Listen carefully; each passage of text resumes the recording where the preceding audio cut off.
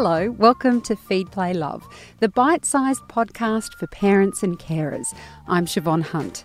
Today, we're revisiting one of our favourite interviews from the archive. I hope you enjoy it.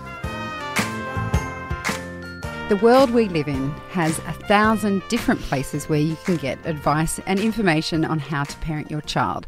I'm not just talking about the internet. If you're like me, you might start with those that are closest to you, your mum, your sister, your best friend. Then from there, I probably move to a professional, or if it's 3 a.m, God help me, I may make the unfortunate decision to consult Dr. Google. But here's the problem. With so many different sources of advice, what you end up with is confusion, not knowing whether to trust your own instinct, what advice is going to help your child the best, who knows the best. Conflicting advice is a problem for many of us, whether your child is very young or even a toddler or older. To help us wade our way through it, I'm joined by Robin Barker, author of Baby Love and A Mighty Toddler. Hi Robin, how are you? I'm very well, Siobhan, thank you. And we want to start by acknowledging the slight irony that perhaps your voice, as trusted as it is, may be part of this mixture of information. I have definitely contributed to it, Siobhan, and I acknowledge that wholeheartedly. In my defence, when Baby Love was first published, there wasn't quite the load of information that there is now. And secondly, we didn't really have an Australian book of the sort that I wrote. That's in my defence. However, if Baby Love had never existed, mothers could certainly look after their babies and raise their children without Baby Love. They could do it probably without most of the stuff that's around. I disagree, because I used your book. And the advice I was given, even though I didn't always follow it, my sister's advice to me was, and literally when I say you turn to the people closest to you, I did. I just looked at my sister, thought, you're as neurotic as I am. We've got the similar genetics. I'm just going to do what you do. And also I knew she researched the hell out of everything. And she said, here, read this book when you need to, your book, Baby Love. And then if you want to, one other, don't go anywhere else. She said, you'll just confuse yourself. Just stay with one. And of course, I don't know, sleep deprivation. I think the trickiest time for me was actually breastfeeding in terms of conflicting advice. And that wasn't even about the books or information on the net. It was the professionals, the different professionals I went to. Indeed. And breastfeeding is a really interesting example, because whilst there's plenty of scientific evidence to support the idea or the principle that breast milk and the act of breastfeeding is better for babies, the other area, as in how you actually do it, and the huge variations in baby behaviour and mother behaviour related to breastfeeding have caused huge amounts of conflicting advice. And in fact, we don't do the management of breastfeeding very well. We do the other part okay. People who are interested in breastfeeding and really want to know about it, there is a mine of information about what's in it, where it comes from, why it's better, why you should always have a go at it, etc. But when it comes down to actually helping the mother and the baby, conflicting advice is rampant in breastfeeding. And there have been many attempts to try to solve this. But you see, each health professional, according to what part of the health profession they're in, as in, are they a midwife, are they a child and family health nurse, are they a lactation consultant, are they a paediatrician, are they a psychologist, are they a physiotherapist, all come into play. And whilst you can have standard advice for treating various problems or helping with various problems, sometimes that standard advice simply doesn't work. So the health professional, as in when I was doing it, the more practice you get and the more people you see, you are inclined to bring your own bit of knowledge into it. And then if the woman who's having the problems then goes off and sees someone else, they're going to have a completely different idea about it. So I'm not sure that will ever be resolved, Siobhan. I felt like at the end of my first time breastfeeding with my daughter, I felt like it was like a mysterious art Yes. that only the necromancers knew how to manage. Because there was one time with her, no kidding, I was thinking about it. You know, you forget once your kids get a bit older, but there was a time with Darcy, she must have been around 3 months old, so not sleeping brilliantly anyway, where I got this weird pain in my one breast that kept me up for hours, and it lasted about 3 months. And I did see lactation consultants. I tried cabbage leaves. They thought it might be thrush, and all these different things. Thrush in the ducts, my God, that was endemic at one stage. You see, the problem is, Siobhan, for some of these things, in the end, people don't really know. And that pain you're talking about, that is not uncommon. And in order to solve the problem and give the mother something to do and something to hang a hat on, thrush in the ducts became this huge thing. I don't know if it still is. For me, it didn't make sense. Healthy women, youngish women, do not get thrush in the ducts. Internal thrush happens when people have really serious, debilitating illnesses, HIV, for example. Right. So to say that a young lactating mother has got thrush internally inside her ducts, as far as I was concerned, was nonsense. But there you go, you see. So you would someone like you would go to the lactation consultant who would tell you you've got thrush in the ducts, and then you'd come and see me and I'd say, not nonsense. Yes. I don't really know why you're getting that pain. All I can tell you is a lot of people get it. Eventually it will go away as long as your baby is gaining weight and thriving and you can handle it.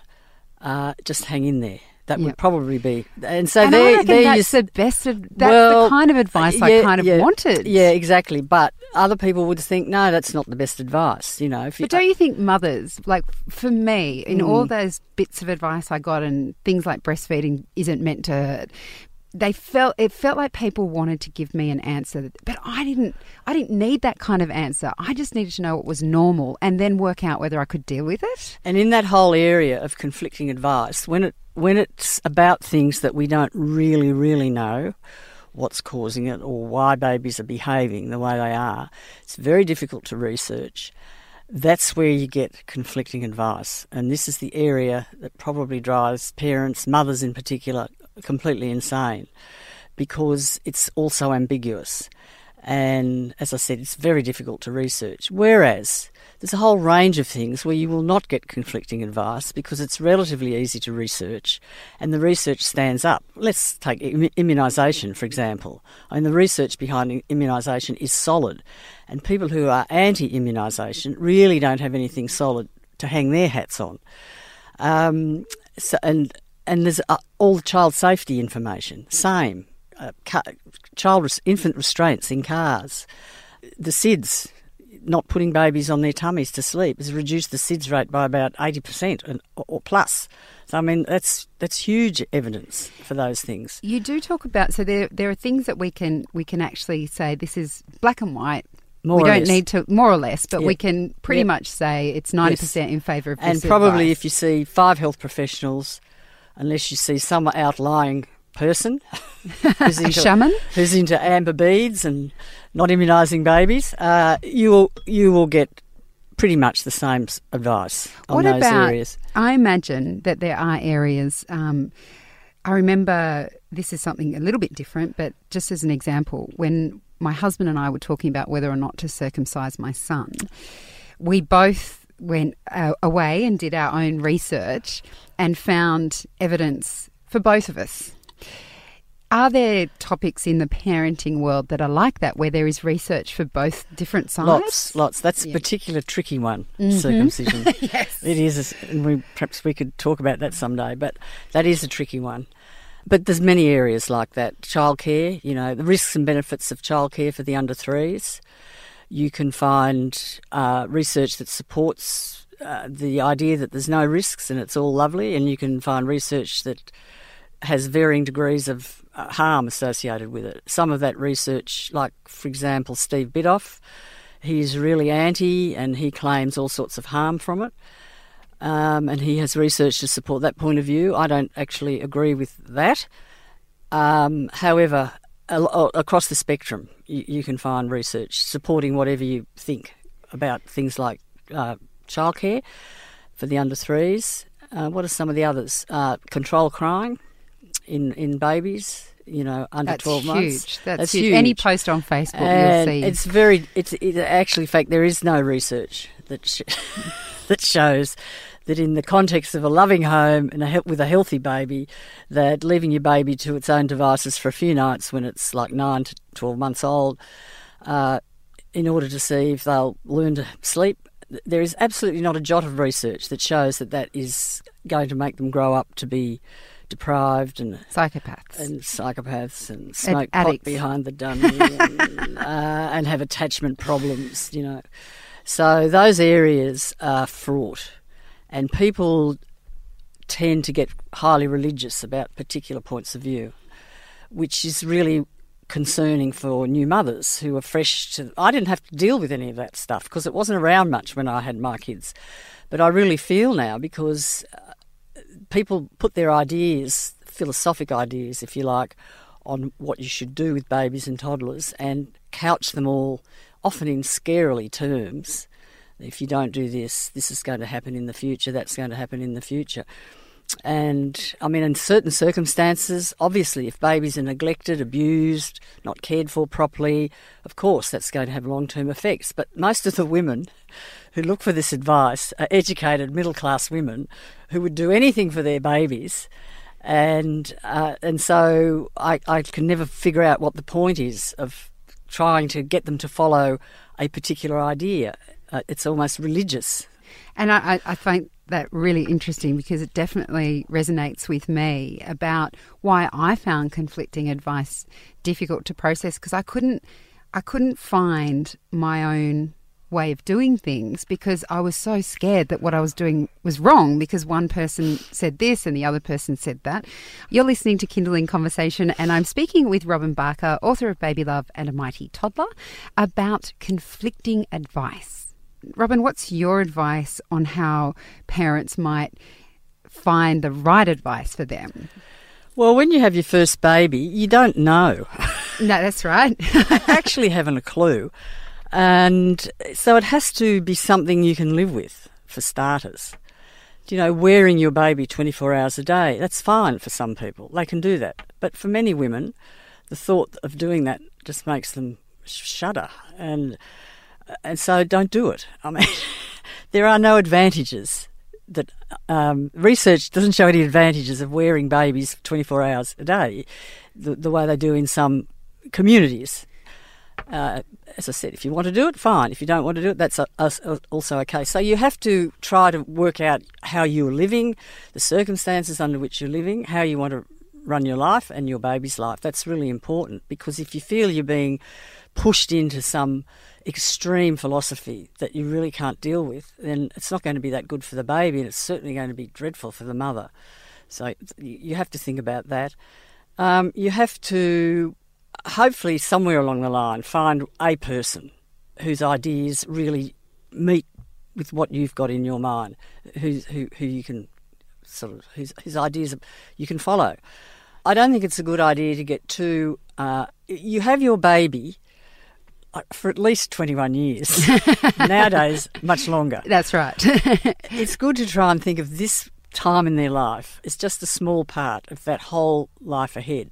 They don't stay babies and toddlers forever. Some parents love that baby toddler time. Other people really just get through it, to be honest, and then find suddenly, as their baby turns into a toddler, turns into a 3-year-old, 4-year-old, suddenly life becomes so much easier.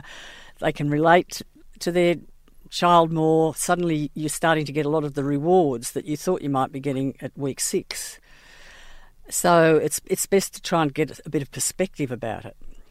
Do you think that we as parents can change the way we parent as our kids get older? Let's say you started attachment and then you go... Oh, of course you can. Yeah. Nothing's cast in concrete. Of course you can. Often when women are pregnant for the first time, they read a lot of stuff that promotes certain ideas, and you think, wow, that's fabulous. Oh, that's what I'm going to do. I'm going to... Well, let my children watch TV. Never going to let my children watch TV. My children are never going to have a screen anywhere near them. And so forth. And of course, the practicalities of life as we live it soon raise their heads. And of course, you can change tack. Of course, you can. I mean, the main thing with raising children is be kind. Don't be cruel. And try to be patient. Yeah, try to be patient. That's what I've been trying. Remember, it's a developmental phase for an adult as well as the child. Teach them to read and swim, Give them lots of cuddles. I mean, just try and look at the broad picture rather than getting bogged down in these intricate ideas that often don't fit into an urban professional woman's life. And what do you think about finding your own thing that works with you and what you like is probably possibly easier to do when you're talking about books or professionals or certain midwives or GPs or whatever. What about when there are people around you that won't go away? The relative that keeps telling you that you're breastfeeding the wrong way, or the mother-in-law that thinks your child isn't wearing enough clothes on a 40-degree day. Do you know those sorts of things? How do you advise you You just have to nod and smile and kind of ignore it, really. Yeah, that actually has great power, I reckon. Yeah, it's just nod and smile and just ignore it. I mean, hopefully people don't do this too much. They do, though. I know, they do. I mean, one of the things I learnt working in that early childhood centre for so long, once I became a grandmother, I kept my lips firmly closed. And I thought, if my son or his wife want to ask me any questions, they'll ask me. And I don't think, honestly, I'm not beating my own drum here, but I honestly don't think I've offered any advice once unless they ask me. Do you think you're in a minority? It's hard to know. I did see a lot of pushy, interfering grandmothers when I was working at the early childhood centre, which is why I thought. I ask you that because my parents are very much the same, and not just about children, about everything in our lives. They will not say anything, and you actually have to ask them quite a few times and push them, because it's like, no, this is the way you're. The other thing is, if your adult children who are now parents ask you for advice and you give it to them and they don't follow it, that happens a lot too. You have to accept that. We're kind of getting off into the grandparent thing now. However, what I would say is I don't want to raise my grandchildren. My children are quite capable of doing it. They're going to do things differently to how I did it. Most children think they can do a better job than their parents did. They do. And I was very happy to leave them to it. You've done it once. I don't really want to do it again. So I have a bit of a problem thinking about grandparents who seem to want more than that. They seem to really want to be almost raising their grandchildren all over again. And whilst that can be very helpful for the adult parents, it can also be quite interfering, I think, and confusing sometimes. And confusing and raise all sorts of intergenerational kind of conflicts, I've got to wrap it up because, otherwise I'll talk to you all afternoon. Robin, thank you so much for coming in. You're welcome. That's Robin Barker. She's the author of Baby Love and A Mighty Toddler. Feed, Play, Love is a babyology podcast produced and presented by me, Siobhan Hunt. I'd love to hear from you, so if you'd like to get in touch, email me at feedplaylove@theparentbrand.com.au. See you next time.